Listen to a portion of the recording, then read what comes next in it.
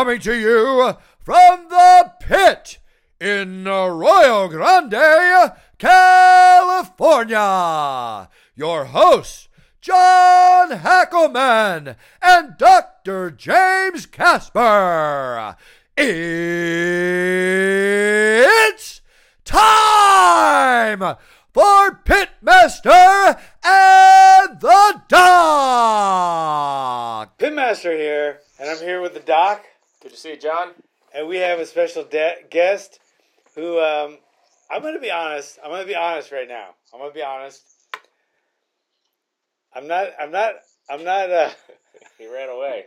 He's already gone. I'm not proud of this, but I'm going to admit it. I was not, I didn't know what pygmies were per se. I kind of thought they were like leprechauns or Menahunis.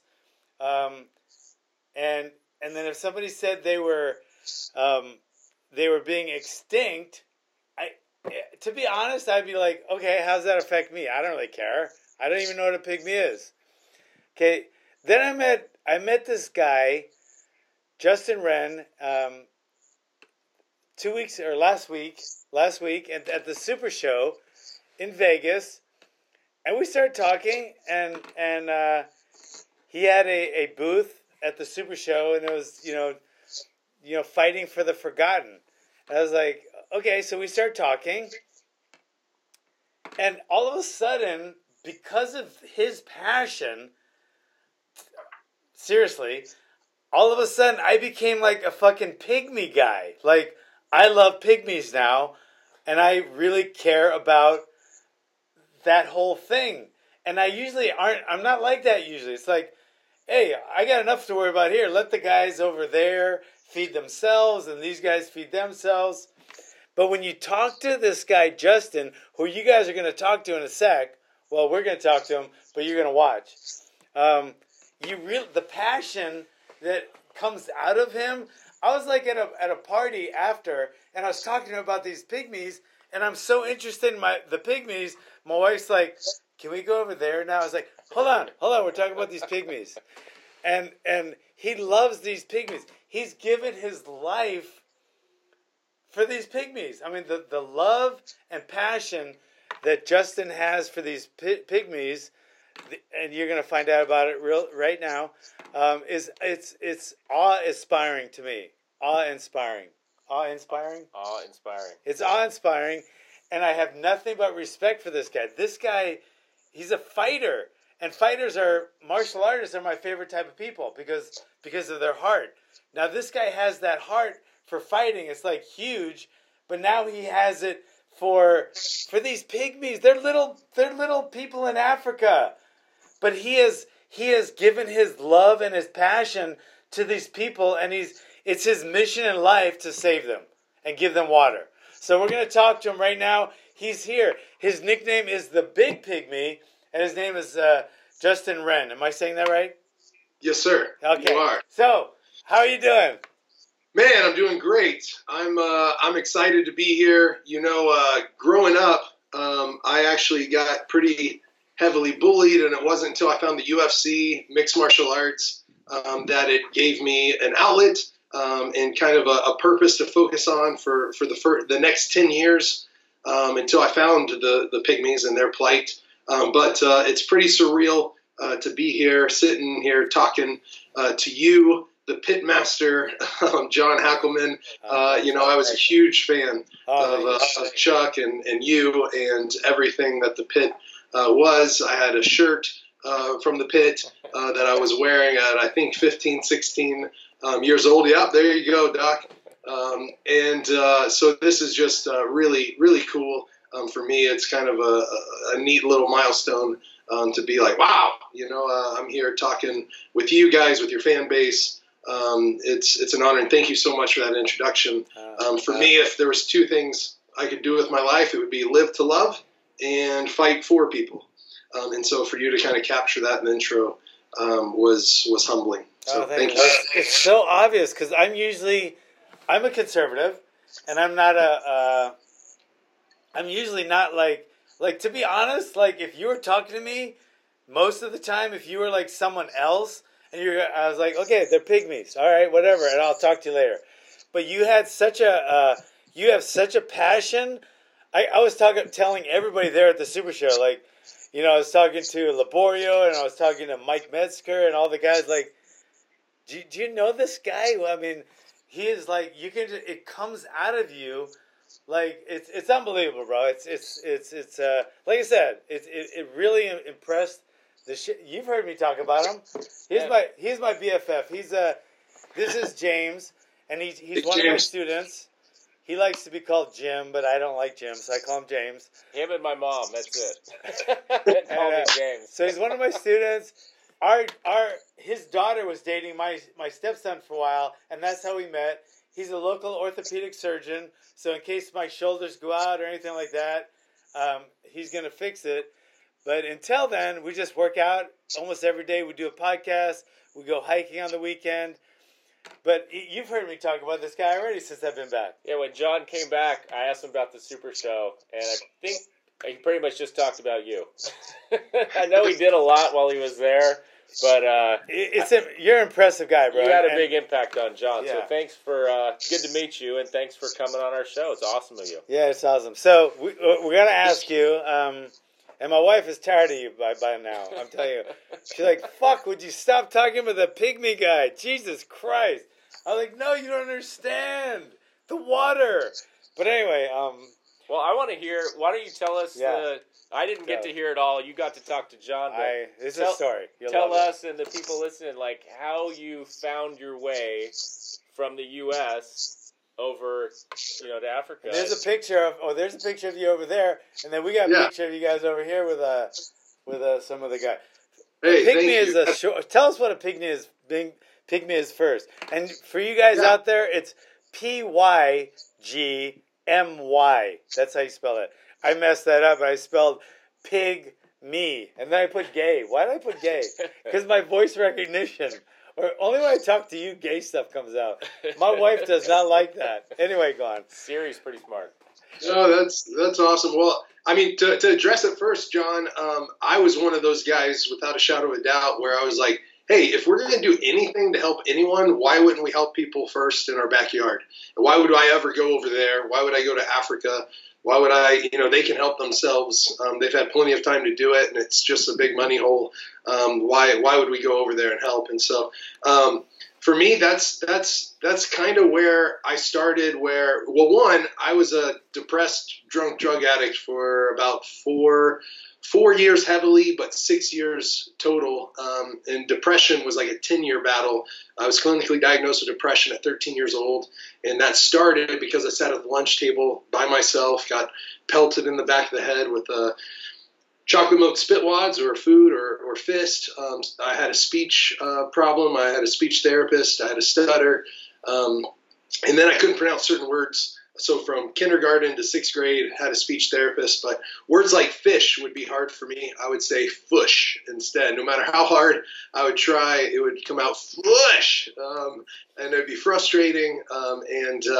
So I think I was just an easy target. I think I was the last kid in the U.S. That had a chili bowl haircut. So my parents just put the bowl on the head and cut right around it.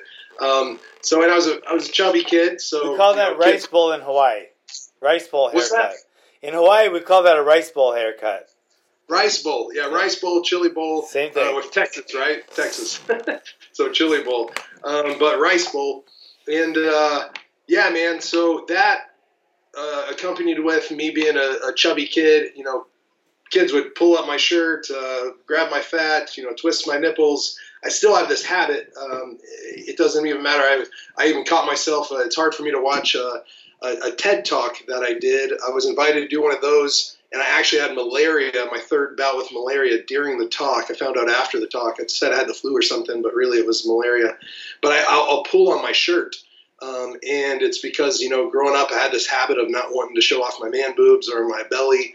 And so I still have that habit today that I can't really get rid of. I don't think I've ever said that on a podcast, but I think I was more thinking a conversation between you and me. But no, so I had that, found MMA, and that just gave me a lot of hope.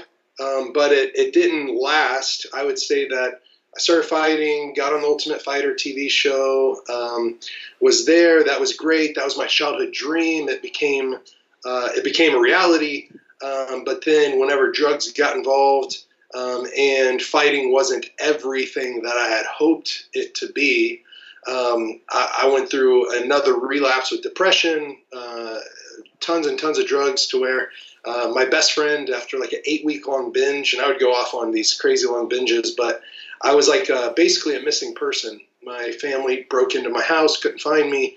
There was coke and pill bottles. I got hooked on Oxy bad when I had a surgery, and Oxy overtook my life to where I was taking hundreds a month, being prescribed hundreds because I went to 3 different doctors.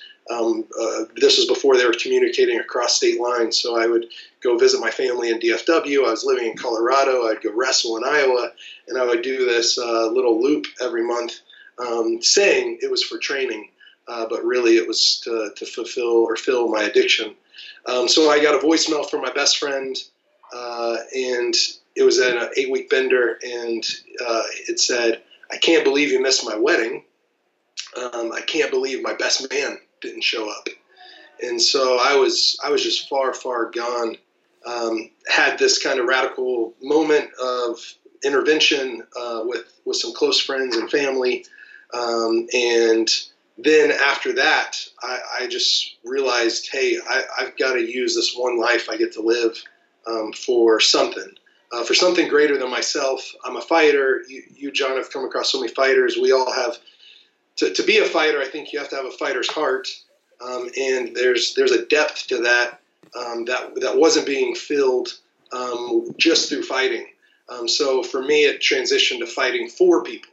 And if I could do that, and I started in my backyard, started at a children's hospital, became a volunteer there. I had to go through night classes to become an official volunteer at the Denver Children's Hospital, and then from there, drug rehab facilities, at-risk youth, inner city youth. I would just start involving myself at the homeless shelter, and I would start doing little by little in my own neighborhood, and I would do that weekly. And then it kind of turned into doing something bigger with another organization nationally, to where they were flying me around the country, sharing my own drug addiction story in prisons. And so I've been in over 100 different prisons, sharing my story from juvenile detention centers to death row. Literally, I've been in Corcoran State in California before, while on the same block as Charles Manson, speaking to some guys that even helped start up the Crips and getting those one-on-one conversations. So anyways, I guess to sum that up, I've never really shared that part, but for me, it's let's make a difference here, there, and everywhere, or anywhere. Did you have a mentor when you first started, like your first experience volunteering or doing something for other people? Was there someone that kind of led you that way? Yes and no. I started with kind of local friends at my local church and just kind of started there, and then found a volunteer that was at the Children's Hospital, was very heavily involved. His name was Scott. And Scott just showed me and invited in, at the time it was Grudge Training Center. And, I got to go first to the Children's Hospital and see Scott invited me saying that, that there was this little kid that had watched The Ultimate Fighter, that he was 10 or 11 years old, had gotten in a 4-wheeling accident, and had brain trauma, and that his whole family thought it would be really cool if, or his whole family was there. It had been weeks. He was finally starting to recover, and they thought it would be cool if some MMA fighter could come visit. Well, I was a fighter. I was nicknamed the Viking. He liked Vikings at that time, and so they invited me out. And I went there, and I would say that changed my life, but it wasn't a positive experience the first time I went. It was actually, for me, negative. I left crying because I went in there, visited this little kid named Bryce Castle, and when I saw him, it was brutal. He could only basically moan in agony, in pain. And to be honest, I thought I was going to go there and meet this little guy that was a fan, and he was oblivious to me even being there. It was like a 10 to 11, wait, maybe 9 to 11 years old. I forget his exact age. And I almost felt like they brought me there in false pretenses that I would see this kid that was a big fan. And then I got brought there to see this almost not brain dead, but a kid that could only feel pain and not even make eye contact with anybody. And so I left there frustrated and even kind of mad at the guy, Scott. I go, why'd you even bring me here, man? Like that was brutal. Like, that kid doesn't even know I'm there. Like, his family did. I took a picture with the kid, but he's not even going to remember me being there. And I remember him telling me almost like suck it up, like what you did for that family. Even if it's just moral support for the mom, the dad that are watching their kid, that literally I guess it flipped and his head landed kind of in between a tree and the four-wheeler, kind of crunched on him. And they're like, and I was like tearing up, and I remember Scott saying, hey, if you got to cry, cry, bro. But what you did for his family, his his older brother, you come in there signing a picture, them putting it on the wall, like if you got to cry, cry, but the smile you put on that kid's face is worth it. And that wasn't even the kid, Bryce, it was his brother. So that's kind of where it all began, where I left with like almost these like angry tears in my eyes. But then I realized, it's a really cool story. Now I've been to Bryce's school. I've shared my story even about how I talked to him. He competes in local jiu-jitsu tournaments now. So when I left there, the doctor said, whenever we came out of the room, he'll probably never walk again. He'll be in a wheelchair for the rest of his life. And to see him make the progress he has, and the sport of jiu-jitsu, the sport of martial arts, he's competed at Nagas and I think IBJJF tournaments. I believe he is a sophomore in high school now. And to see the kind of recovery that he's made and how he has his wits about him, how he's an honor student. I mean, it's pretty cool to see that kind of transformation. And so from there, starting small and just doing what I could, I had someone tell me one time, man, because I told him I stepped away from the sport of fighting. I thought that at least for a year, I needed to sacrifice fighting. That was my only way of pay, of job. That's the only thing I knew how to do. I started fighting professionally at 19 years old. So I never really had a real job besides that. And a guy said, hey, man, just have your head on a swivel and what you're passionate about. One day you'll be able to put, have a house or put a food on the table. I haven't bought a house yet, but I've been able to provide by making a difference and by fighting. Fighting's been my main way of pay. And he's like, look, why don't you just try to do what you love, and then you'll never have to work a day in your life, kind of thing. And John, I think you've been able to kind of do that. A lot of times it is work, without a doubt. But you get to make a difference in people's lives. It's not work, right? No, you're making an impact. I wake up, I swear to God, this is true. You can ask my wife, poor thing. I wake up every day. I tell her at least once a day, I can't believe I'm living this life. I love it. I honestly can't. I can't. When I walked into my first gym at 10 years old thinking, I'm tired of getting bullied. I grew up in Honolulu, Hawaii, and didn't want to get bullied. And I hooked up in the toughest martial arts gym probably in the world, definitely in Hawaii, and came up with the toughest guy in and out of prison, and I never would have thought my life would be like this. But I never work another day. This is what I'm doing.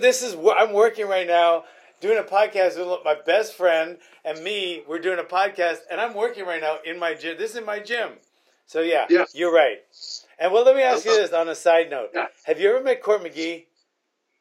I haven't, but we've messaged each other words of encouragement quite a bit because his story is so inspiring to me. Because he's one of my guys, and he comes out here all the time, and I was his coach on Ultimate Fighter that season. He won. You guys would be like Tony fucking Robbins if you guys got together on a speaking circuit. You guys would kill it. You guys need to get together.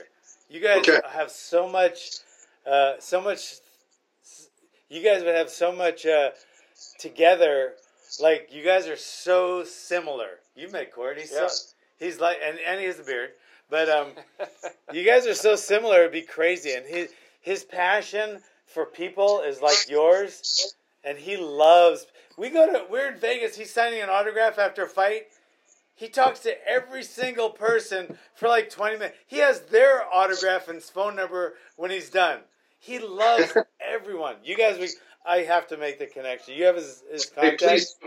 Yeah, you guys. But anyway, so after the fighting, we haven't gotten the pygmies yet. You're not. Oh, yeah. Because you guys, people might not know. You got like a 13-2 record in MMA. You have a complete winning record, and you fought in the UFC and Bellator. So you're not like a Tachi Palace fighter.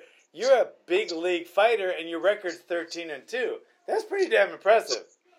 Hey, well, thank you so much. And I think I need to update Sherdog or whatever because it's technically 15-2, which doesn't matter. But It doesn't matter.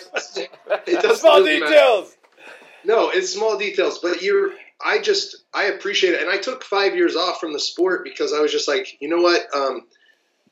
If fighting is great. But I feel called with my life to fight for people and fight for the pygmies and fight for the forgotten. The name came from them. When I got there, and this guy was telling me about the extreme stuff that they were going through at that time and even currently, there was people groups and tribes and especially rebel groups that believed if they could hunt, kill, cook, and eat the Mabuti Pygmies, that they would get supernatural powers where bullets would fly right through them, and they would be invincible in war. These rebel groups would be. I just couldn't believe it, and got there, met the chief. I mean, I was crying the first time I met him because of their stories, their plight, and the chief told me. Everyone else calls us the forest people. There's even a book out by, I believe, Colin Turnbull, one of the most prestigious anthropologists ever. He lived with them as well, and his book's called The Forest People from the 60s or 70s. It's a great book. But he said, everyone else calls us the forest people, but we call ourselves the forgotten. And one of the reasons was later I'd find out a story. One of the most evil stories I've ever heard was this man watched his nephew. Actually, he's not in that picture behind you, but he's from the same village, Bahaha village. And he said, everyone else calls it. So he said, I watched my nephew's wife, so his niece-in-law, get kicked to her knees, and she had a machine gun put to her head, a machete put to her throat. And she was literally force-fed pieces of her own husband. So this man's nephew, he had to watch be cooked over a fire, and was his nephew's wife was force-fed pieces of her own husband. So without a doubt, the most evil thing I could have ever heard of. And then I found out that anywhere from 400 to 600,000 Mabuti Pygmies were enslaved in the Congo. And then I found out that from going to Rwanda, that was kind of the safest route into Goma, which is a town of 1 million people that have been overtaken numerous times by rebel groups there. Rebel groups can take over a town that's protected by the military and police officers. These rebel groups that came from Rwanda, they were Hutu and Tutsi tribes, the genocide. They were on opposite sides then. They still kind of are on opposite sides, but then there's been rebel groups that have been disbanded and come back together that are made up literally of the Hutu and Tutsi tribes where they work hand in hand together in Congo. So, and there's been over 6 million people that have died of this conflict.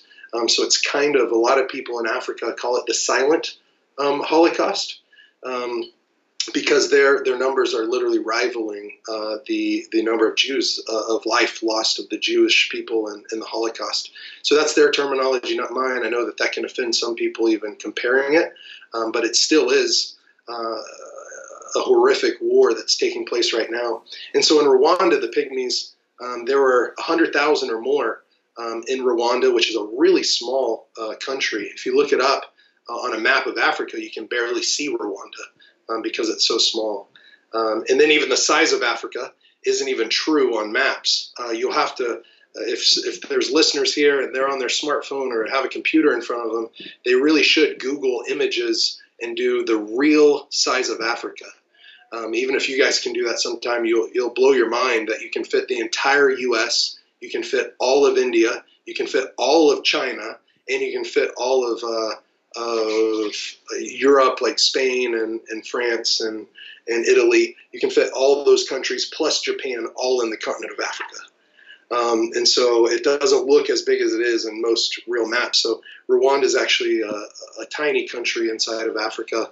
But the Pygmy people group there were targeted whenever the Hutu and Tutsi were, where both sides hated the Pygmies so much and believed in this witchcraft and that you get supernatural powers, that they took the Pygmy people group down to just a few hundred.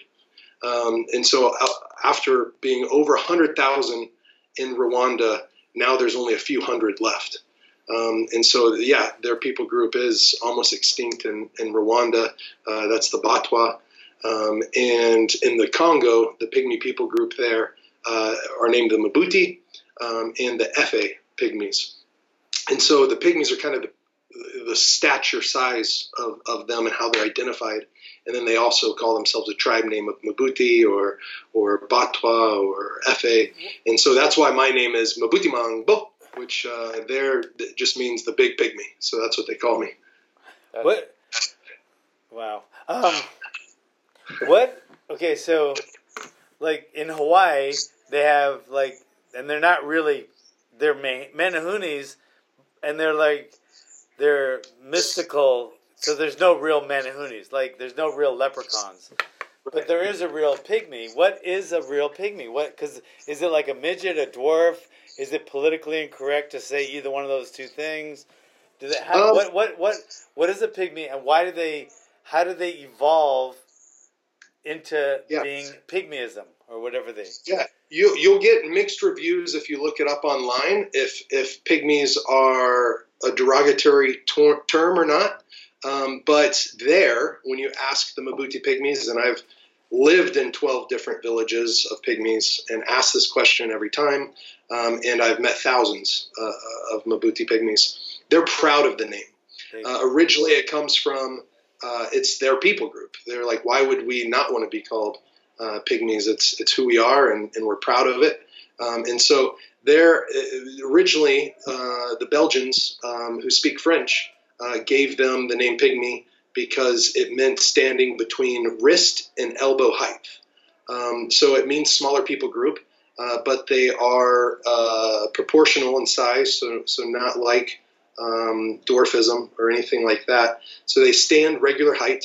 If you ask anthropologists and scientists, they would say it's been because, and there was some new article that just came out showing the distinct size difference in even a Western country whenever nutrition first came, and how height was increased whenever better and better nutrition and farming practices came to their country. So with the pygmies, though, they go through malnutrition quite a bit.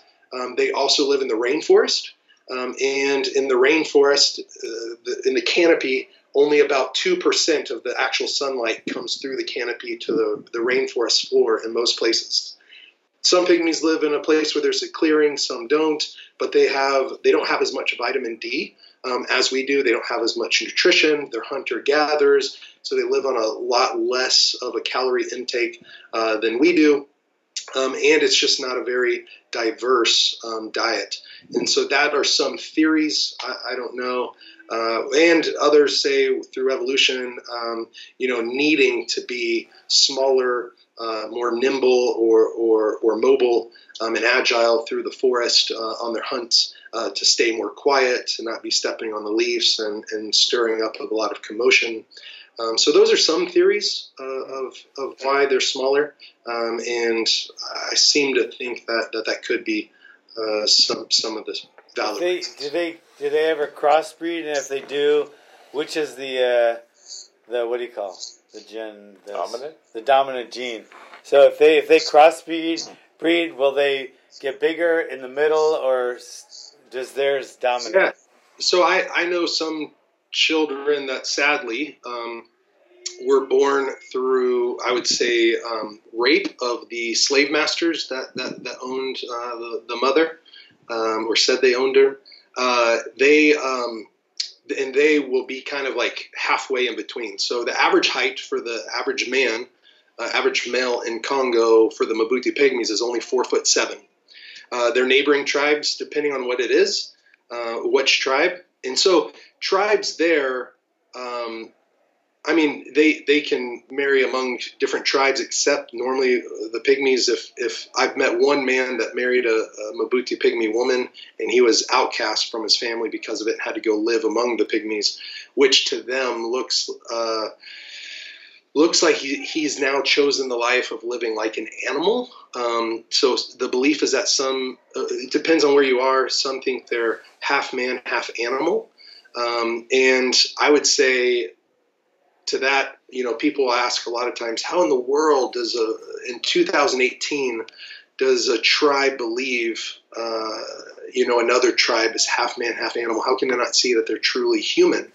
And I point them to a story of a man named Otabinga. And Otabinga was a Mbuti Pygmy that we brought to the U.S.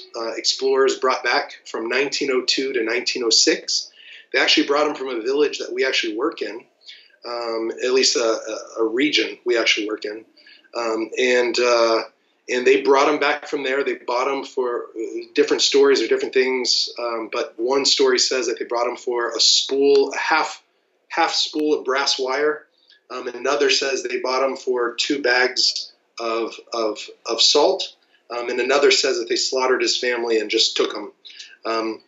But they put him in the St. Louis World Fair from 1902 to 1904. And then after that was kind of his kind of travel around kind of started to diminish. They brought him to the Bronx Zoo, and they were literally breaking records of over 40,000 people a day coming and seeing the pygmy in the monkey house.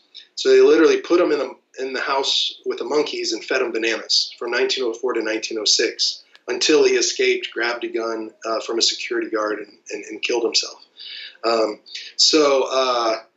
We did it 100 years ago, and I would say that through education, there's brilliant people, absolutely brilliant people. The pygmies can survive in the forest in ways that I could never do, and they're super smart, the way that they live off the land. But educational-wise, they're behind the times, electronic-wise, and a lot of other things. And going through there, whenever you see twig and leaf huts or mud houses with thatch roofing, you think, oh, wow, this is kind of like almost 100 years ago. So no running water. They might have a radio, they might have a flashlight, but no electricity in the home or anything like that. So I'm kind of rambling there, but giving you some of the history, giving you some of the context where they're seen as a big difference between them. But there's over 200 tribes in Congo, and there's over 200 spoken languages in Congo. So to villainize one tribe, I never really say a tribe by name of their oppressors, because it depends on what region you're in. But normally it's from either they're hunter-gatherers, and normally it's the people that are farmers or raising livestock or doing both that are the people group that oppress them. So how old are you? You're 30. Just 31. So can you tell us about your first trip there? I'm curious, growing up here, tell us about that first time you went over there. What was that like, and was it what you expected? Yeah, so it wasn't anything that I expected. One, I didn't know what to expect.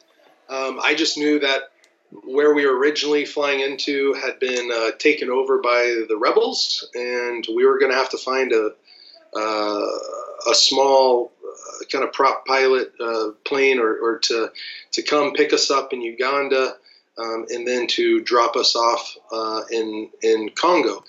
We were having to circle the runway because people were still cutting the grass, and they were doing that with machetes. And it was a whole village clearing the runway because they didn't know the last time It was years and years ago that other airplane had landed there. We land, we get out. We have some translators that pick us up and take us deep into the rainforest. We have to hike in. And whenever we got there, I just remember it being so surreal. There was people that literally, some of them had been paid in clothing, and others they were just wearing leaves as their clothes. They had never seen people with white skin before, so they literally were running and hiding. They had heard of people, but they had never seen us, and we just kind of show up unannounced. And they ran and hid behind trees. I mean, you could kind of imagine I'm this Viking-looking dude or vanilla gorilla type-looking guy there walking through the rainforest. And so some people were excited at our visit, and some people were scared and hid behind trees. But this was a visit where you just basically showed up. It wasn't. There's nothing arranged. You just said, "We're going to this spot on the map and get to meet the people there." We kind of called it a scouting trip where we wanted to see if there was even a way. The problems were way too big, and we were way too small. So, is there even a way to make a difference? Or if we spend our whole life trying to make a difference, the visual I got was, is it going to be like trying to empty the ocean with an eyedropper? Every time we pull out a drop and try to help, is it just going to fill right back up? And so I didn't know the answer to that question. I left there feeling defeated, and really getting to the second trip might show where the passion came from, because I went one time, left, and felt like, oh my gosh, there's nothing we can do. And then there was just a second trip and it was kind of the same reason I went the first time was, am I always going to wonder, what if I would have gone? What if I would have tried? What if I would have given it a chance? What could have happened? And not trying to pat myself on the back, but trying to say like, hey, my life actually mattered. I actually made a difference some way, somehow, for someone. And even if it was just one person, what is that worth it? And for them, what they go through on a daily basis is so much different. And it was without a doubt culture shock and heartbreaking and gut wrenching. And so the second trip I went, I met a little boy named Andy Bo. And I don't know if I mentioned this to you, John, when we met, but Andy Bo was 1.5 years old. And it was 3 days before I left, and I was cupping the back of his head, kind of cradling it with my palm. I was holding his little hand. His mom was across from us, and his father and his brother had already passed away because of the water crisis. And then I watched Andy Bo as he took his last breath, and blood came out of his ears. And that was the first time in my life, and I had seen a dead body or two or a few, but it was always in the instance. And you're a doctor, James or Jim, and for me, I had never felt the life leave a body, and so that was something that, and in such a way that for me was injustice. Like, man, I was born with clean water. I could technically live on the water in my dog's bowl. These women are going on 3.5 mile round trip walks. Most of them are spending up to 6 hours a day collecting dirty water for their family. They're having to select children that can't go to school because they have to go on these water walks. That when the jerry can's full, a 5-gallon jerry can, 20 liters, is 44 pounds, and these little women and children are the ones that have to go collect it because these 4'7" men are having to go hunt and gather. So to see his life robbed or cut short, it wrecked me. To hear the sounds of the village and to dig the grave with my translators and a buddy of mine, to have blisters on our hands digging the grave. I just remembered, like, we should be digging a well instead of a grave. And thinking like, okay, I've already taken a year off from fighting because I didn't want to go back in that world where my drug addiction was so bad, to where for me, I had a reason to party if I won, and I had a reason to numb myself if I lost. This is a worthy fight and a worthy cause, and it's fighting for something much greater than myself. So I'll take off another year. And so the 1 year turned into 2 years. And then that third year, I went and lived in the Congo for a full year. While I was there, our goal was it was kind of four things. Well, four and then three. The first four was I'm just going to go live with them, listen to them, learn from them, and then they're going to tell me the best way to love them. But if I don't take the time to live with them, and I won't really experience it. And John, you know from being a martial arts instructor, you can tell someone something, and it can go in 1 year out the other. You can show them something, and they might forget about it.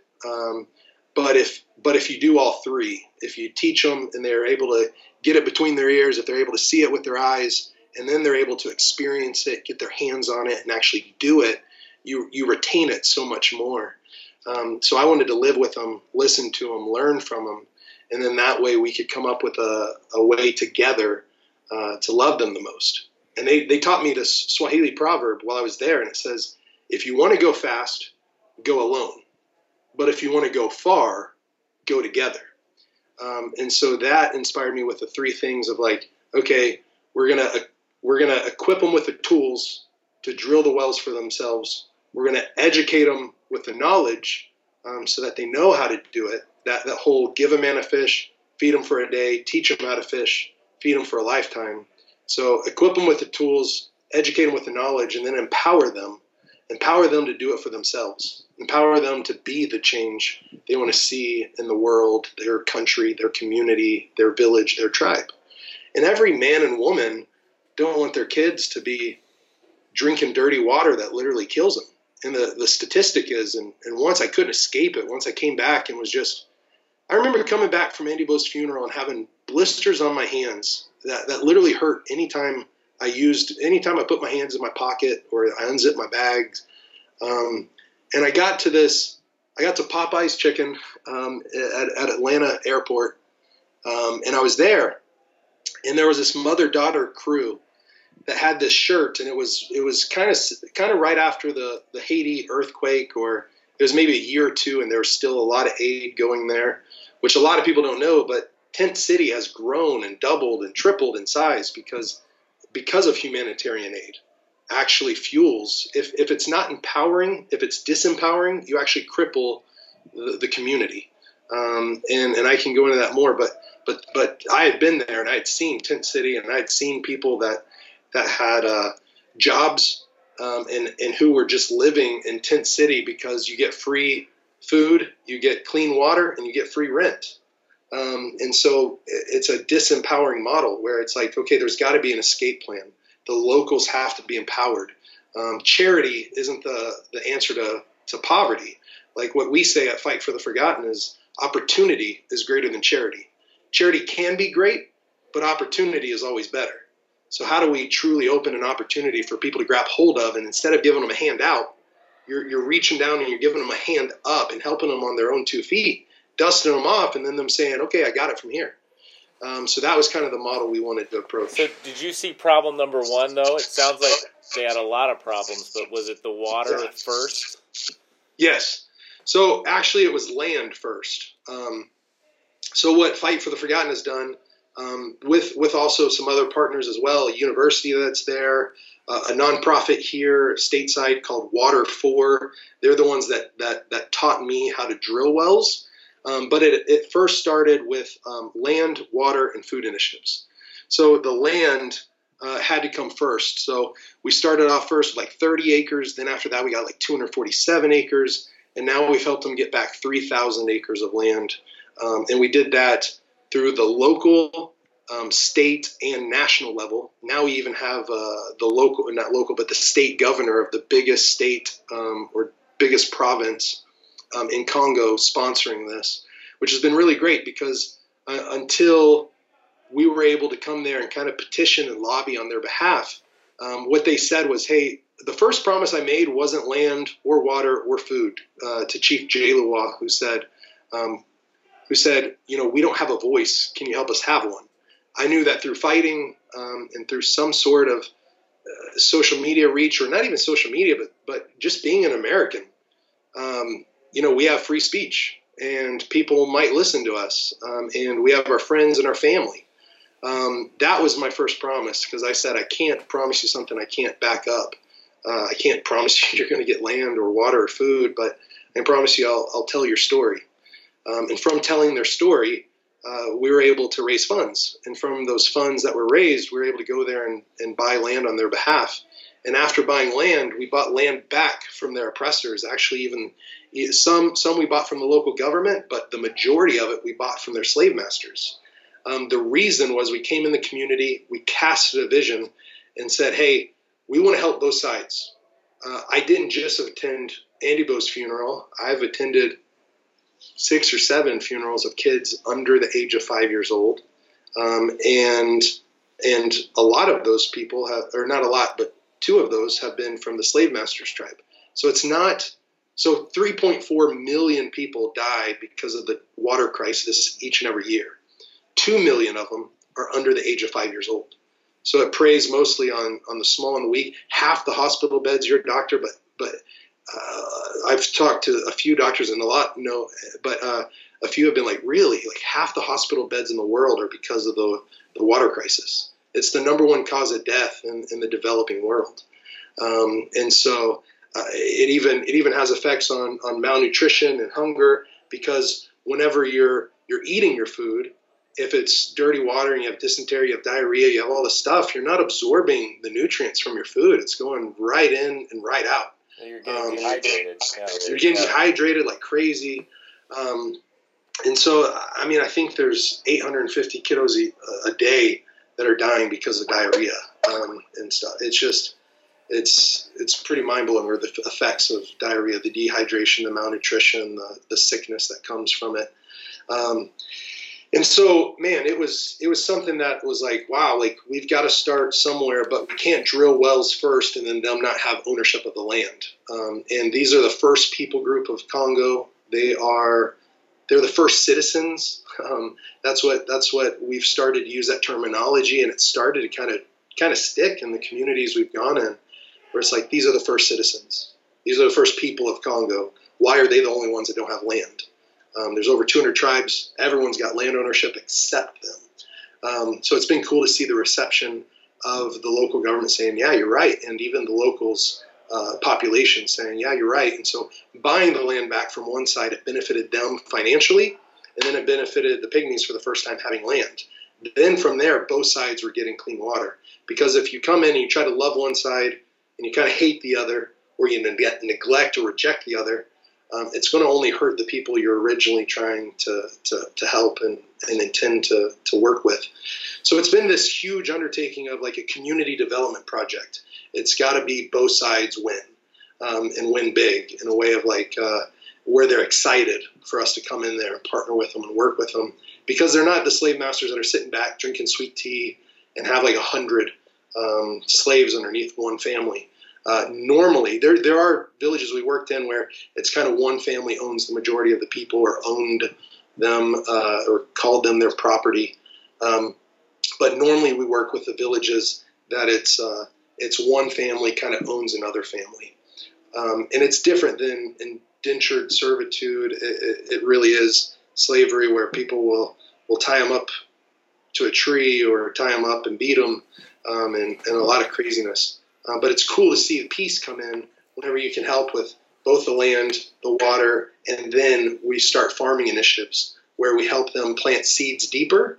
Whenever it's in the rainforest, things can be washed away, or you plant the seeds farther apart. Instead of just randomly scattering them, we help them with an agriculturalist that will come in and say, hey, the reason your plants are or your corn, your maize is choking itself out is because you're not planting your seeds far enough apart. They're too close together. Or the reason they're washing away is because you didn't plant them deep enough. So helping them on that, where they get a higher yield, now they are benefiting financially. The opposite side, or the oppressor side, is benefiting financially. They're getting clean water for the first time, and they're getting higher yields on their food, which means they're able to go sell it at the market better, or they're able to feed their kids better. How did you get the Pygmies out of being slaves and emancipate them? Did they have to be bought out of slavery? No. In fact, if you start with that terminology, we kind of don't even we acknowledge it like they are free, they are their own people, this is their own land, but we don't put a price on a human being's head. The reason is because you'll create a market for it. And what we've seen with other organizations and some things they've struggled with, and now it's different there. It's been trafficking, like human trafficking, and there's been times that the pygmies have struggled with that or been victimized of that, but not normally. And so, for instance, with some anti-trafficking groups, they've found themselves buying someone out of slavery, returning them to the family, and then 6 months later, they go back to the same hostel, or not hostel, but the same brothel, and they find the same girl in the same position. And what they found was they were buying the person out of slavery, taking them back to the family. And what's the problem is the person that owned them previously, or it was the family sometimes that sold them into it because they needed to make some sort of money. So basically, I could go into that for a while, but you don't want to create a market for people, if that makes sense. I can sum it up that way. There's a lot of shit going on with him. We thought our lives were complicated. When are you going? When's your? What's your? Okay, what are you doing the next year? When are you going back? Yeah. So I'll go climb Mount Kilimanjaro in February, and I'll do that with Chris Long, who's a buddy of mine. I climbed. Chris Long won the Super Bowl with the Philadelphia Eagles this last year. He also won the Super Bowl the year before with the Patriots. And so him and I gathered a crew. Last year it was 5 or 6 NFL veterans, and it was 6 or 7 military veterans. And this next year we're going to try to have 2 to 5 MMA veterans or combat sports. Maybe Chuck would love it. Chuck would love it. I think so. Well, he Chuck, just did Chuck that. Or both. Chuck or you or both, maybe. Yeah. John hikes our biggest mountain here every week. Okay. Well, it'll be a hill. It's a hill. Is it 19,341 feet? Yeah. It may reach 1,000 feet. Well, we can talk about that sometime too, because we really are looking for some people. The thing that we're trying to do is raise enough to really transform some communities. And so last year our climb was able to there was a 2,000 person school that I have pictures on my phone. I can show you guys later. I can text you, John. And they were having to go collect water literally with makeshift jerry cans that were either paint buckets or they were what you would change your oil with. And they were filling it up from this dirty, disgusting, dark brown creek. And they would have mud in their bucket as they went to school, and they would try to, let it settle and then drink from it. But the water would still be dark brown at top. And so now they have clean water, which is just awesome because water changes everything.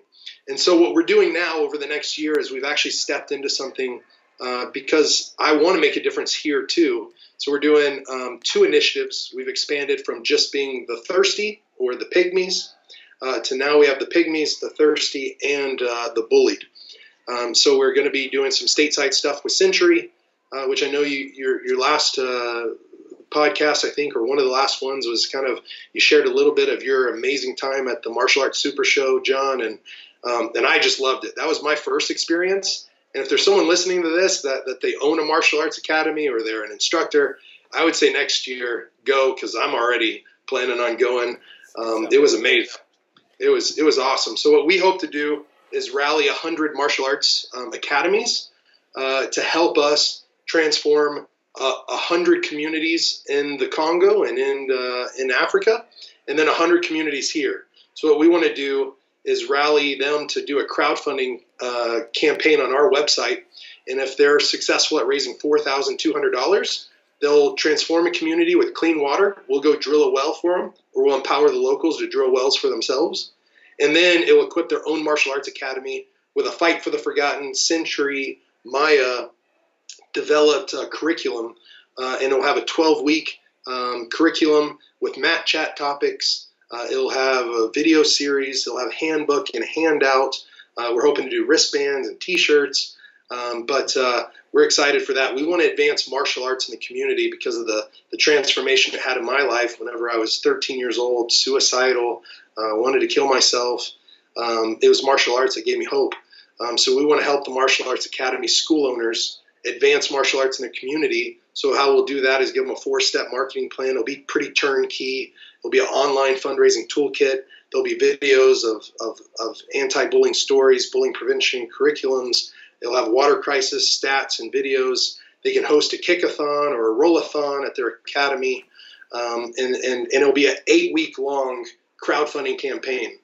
And so $4,200 or $4,200 sounds like a lot, but I've done it 3 times and each time raised over $50,000. Our Martial Arts Academy did something for the holiday season, and we hosted kind of a holiday Christmas like fundraiser.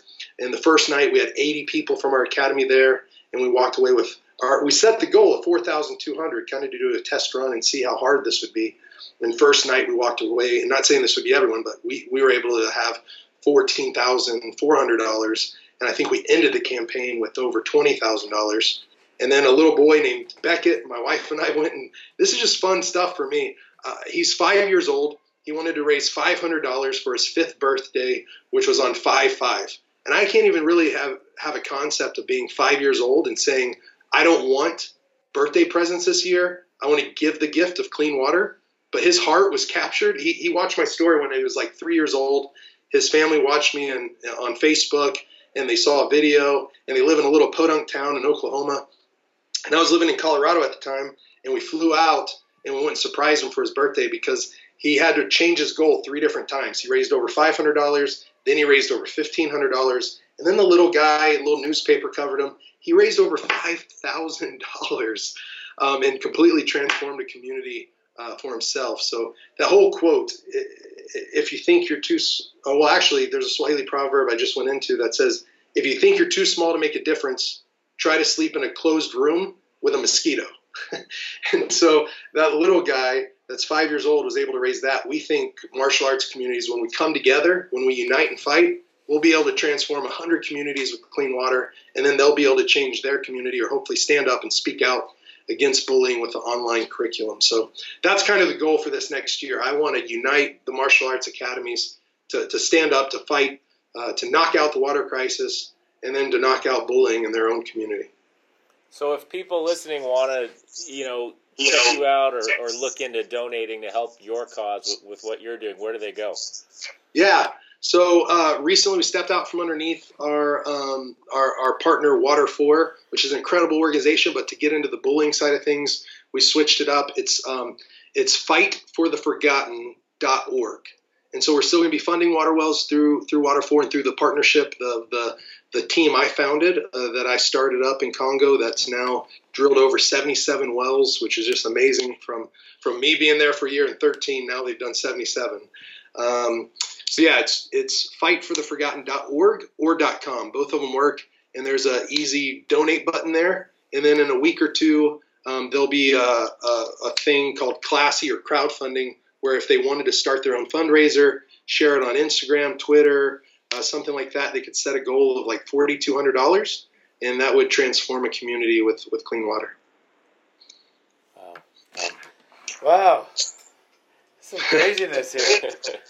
We thought we had a life. We don't even have a life compared to all. So when you went over there with your wife, though, didn't you? Yeah. How was that? You don't have any kids. What was that? No kids, right? No kids yet. No kids yet. How long have you been married? We've been married for 3.5 years. We've been together for 6.5. And we were engaged at the time that she came over there and visited. She's been to Rwanda twice, Uganda twice, and Congo twice. And in Congo, she spent 3 full months, which is pretty funny. Her dad says that she grew up camping, but I said, Papa Bear, was that at Yogi Bear camp and with a camper? He's like, yeah. I go, well, that's kind of glamping, like glamour camping. So her first real time to ever camp was in the rainforest with the Mabuti pygmies, sleeping on the dirt under the twig and leaves. And she had roaches crawl across her neck. And that was her first night out there. She was rained on. All her stuff was wet. So I've definitely got a saint for a wife that in the book, there's a picture. I'm just trying to imagine our wives with us doing that. Sorry. Oh, hey, mine too. She grew up in South Lake, Texas, like Dallas, Fort Worth. She's a city girl. And so the quote underneath the picture says, "She must really love me." Because I actually made a big bonehead mistake. I let our driver of our vehicle. Now in Congo, you don't let the sun go down and be on the road. It's kind of becomes a ghost town anywhere you are. It's almost like a wild western or western that you'd watch, an old western, where the sun starts to set and everyone starts to board up and clear the streets. It's kind of that way in Congo. Well, it's not kind of, it is that way, where people lock up and they don't come out after dark. And so we got out to a village, and actually a rebel group came through that first night to the village next to us. But we were very fortunate to flee across the river in dark and get to safety. But he had to turn around because he heard some news that these guys were close by. So he had to turn around and leave. Well, he took one bag. My wife had 2 bags that she came with, and he took one of her bags with like her toiletries and her mosquito net. So literally, she was exposed to all the elements for her first month being in the rainforest. She's still with them. How come our wives, they would leave us? They would not. They would. I know yours would. I know for a fact. I know for a double fact mine would. You met my wife. What? She almost left me, and then there was this bridge that was in a river, and they had like cut it. The tree fell. They cut the tree. They peeled it apart to where there was like 2 ways to walk across it or use 2 feet on this tree. And so anytime she needed like to shower or something, she would lay on that, not get in the water, and I would like wash her hair and stuff. So she made me make up for it, or maybe not, but I did everything I could to accommodate her while we were there. Are you gonna fight anymore? Oh yeah, definitely. I just had a surgery, and that's why my last fight was March of 2017. But I had a surgery. I was trying to get PT. I had the first time I'm saying it publicly, but it's fine. I had a shoulder surgery. I had a labrum tear, and it didn't go as planned. And then we had to get a new one. But my shoulder's gonna make 100% full recovery. And I'll be fighting again soon. Well, not soon. I'll be fighting after the Kilimanjaro climb. So trying to plan it out to where we're getting the new foundation up and running. I'm doing all my PT literally from 8 to 12 in the morning. I'm with my physical therapist. My surgeon even comes a few days out of the month to watch my progress. And then I'll be climbing Kilimanjaro in February. I'll be going back to Congo then too. Then I plan to fight either April or May 2019. Bellator, I signed a new 5-fight deal with them. Oh, great. Yeah. I actually got to sign that at the top of Kilimanjaro. So I put it against the sign, signed it, and what people don't know, I got the picture signing it, but somewhere in Tanzania is a piece of paper with my name, my signature, and my social security number. So it blew off the mountain. Do you know who you're fighting, or? No, I don't know who I'm fighting, but I'll go ahead and say that my name was in the hat for the Bellator Heavyweight Grand Prix. I was just dealing with some injuries. Then I was supposed to be the alternate, and then I had this surgery, so I was removed from the tournament. So hopefully when I come back, I'll be fighting some bigger name guys, especially since it helps bring awareness to the cause. That's why I came back. My wife and I have an agreement that she's like, if you're coming back, we've got to have a reason, a purpose, to keep me focused. Keep me away from the life I had lived beforehand. And so now when I fight, the show, and hopefully it's not to like pat myself on the back, but to share, like, I think that athletes, you look at Olympic athletes, I've read some books, and whenever you can raise the bar or raise the necessity of why I'm going to win this fight or why I'm going to win this race, maybe it's an Olympic sprinter and he's running so that he can do it in remembrance of his mother that passed away, or someone here that's doing it for this cause or this purpose or this reason for their wife and their kids. I don't have kiddos yet. I'm sure that would raise the necessity. I'm trying to put food on the table. But for me, I'm trying to drill more wells, trying to get more land, trying to speak out about bullying. And so when I fight and I win, I get to grab the mic, tell people, direct people to how they can get involved, how they can support. But then I get to raise the bar that the show money comes to my wife and I, but the win bonus, we give 100% of that away to the cause, to the foundation. So we're stoked about that. We're stoked about moving forward and being able to truly celebrate the victory and say this was for more than just me. This was for a reason. This is for a purpose. This is for people that really need it. So, man, that's what gets me going. That's what fires me up. Well, you're very inspiring. I mean, the difference you're making is huge. And so I know for me, there's people in your life, and that's why I asked you that earlier, that seem to make a big difference. And you see when you have your own kids, you wonder who they're going to meet and who's going to be that person that just steers them a different direction. For you changed your whole life and changed your direction. It's inspiring just to get this story out there. I know you have before, but I appreciate you sharing with us because it's an amazing story. Amazing, yeah. We're big on bullying here. That's what started me. I call it "Don't let anyone take your lunch money," and it's a whole thing that started me in Hawaii. Yeah, we'll collaborate because I'm like this with Century and Maya. So the owner of Century comes out here and trains. It's like. Yeah. So Mike's a great guy. Well, if there was ever any way for us to partner in that, talk about the bullying campaign or curriculum coming to you guys, that would be incredible. I know Dave Kovar was talking about helping me with helping develop it, and some other guys and some other Maya people, and Terry was talking about that, and so any of your input. Yeah. Mine is like kind of, it'd probably be in the middle, but mine is like Kovar. He's a nicer person than I am, a lot nicer. But my bullying doesn't even, I can't even go to the schools like we used to go to the schools, but mine is hit back. So we call it fight back, but you're not, the zero tolerance. Yeah. But I say better to be suspended than comatose. Right? Wow. So it doesn't go, most parents love it, but it doesn't usually fit in the school system. So like something in between mine and Kovar's go together. Mine's a little more like, don't let anyone take your lunch money. And Kovar's is a little, it's a little more politically correct. But mine is like, fuck, I don't want to be politically correct to a fucking piece of shit bully. They're not just poor, wayward people. They're bullies. Yeah. And usually bullies in school, they grow up to be bullies too.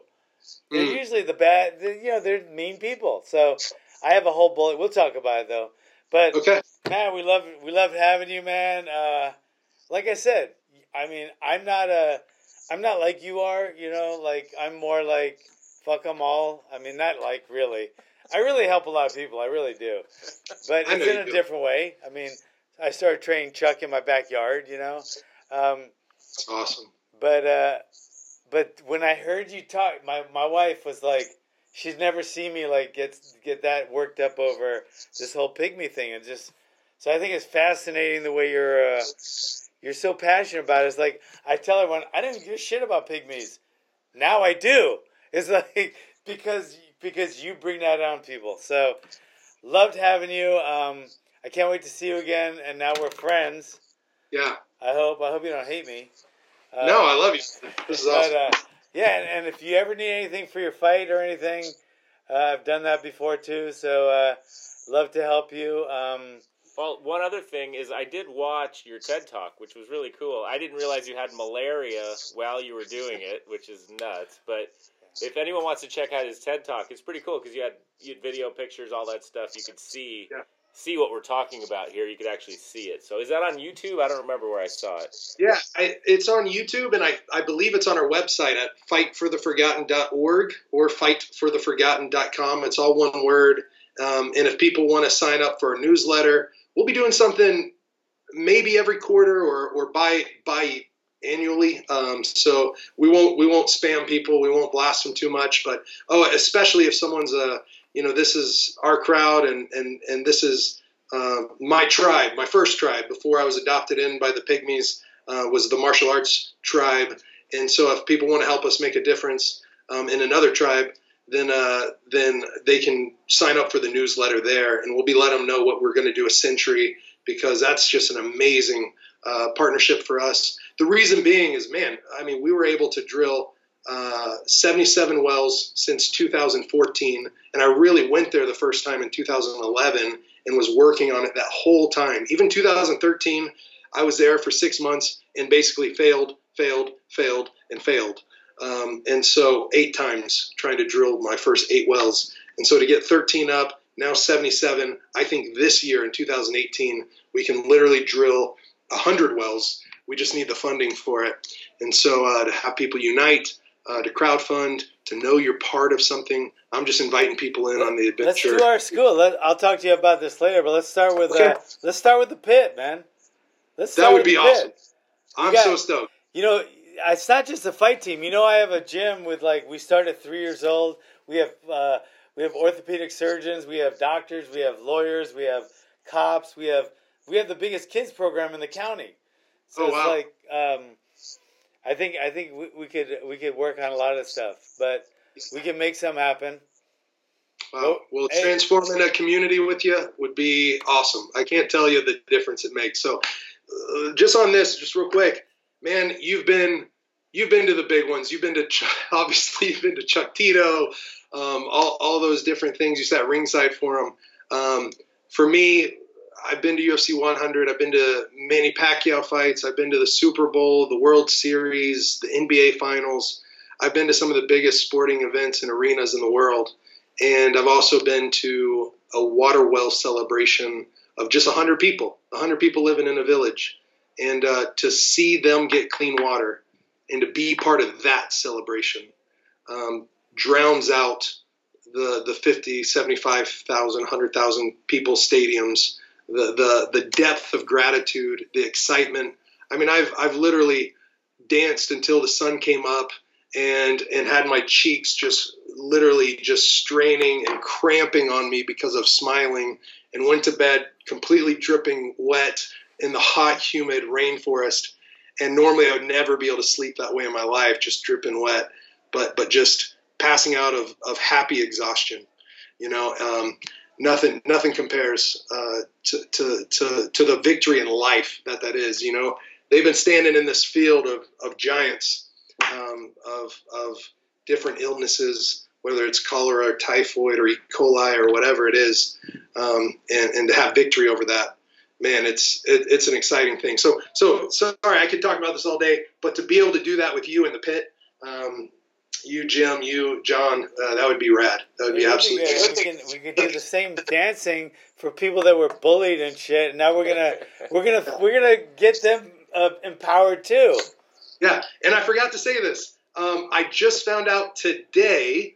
You guys are the first people I get to tell this to, but an amazing anonymous donor said that for the next 3 months, they're doing a $50,000 match, meaning that if I can raise $50,000, they're going to match it. So every dollar, if someone donates $1, it's really $2.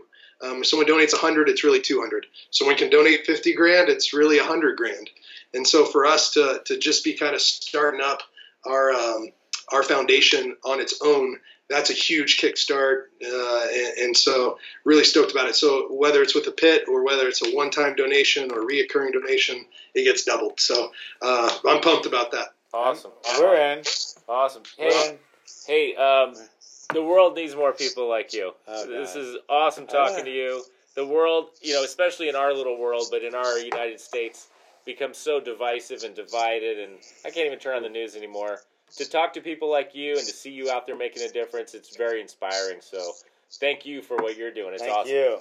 Thank you, man. Man. Thank you so much. Couldn't do it without great people like you. See you soon, and we'll hook up after the show. Not like hook up though. Okay. I don't know.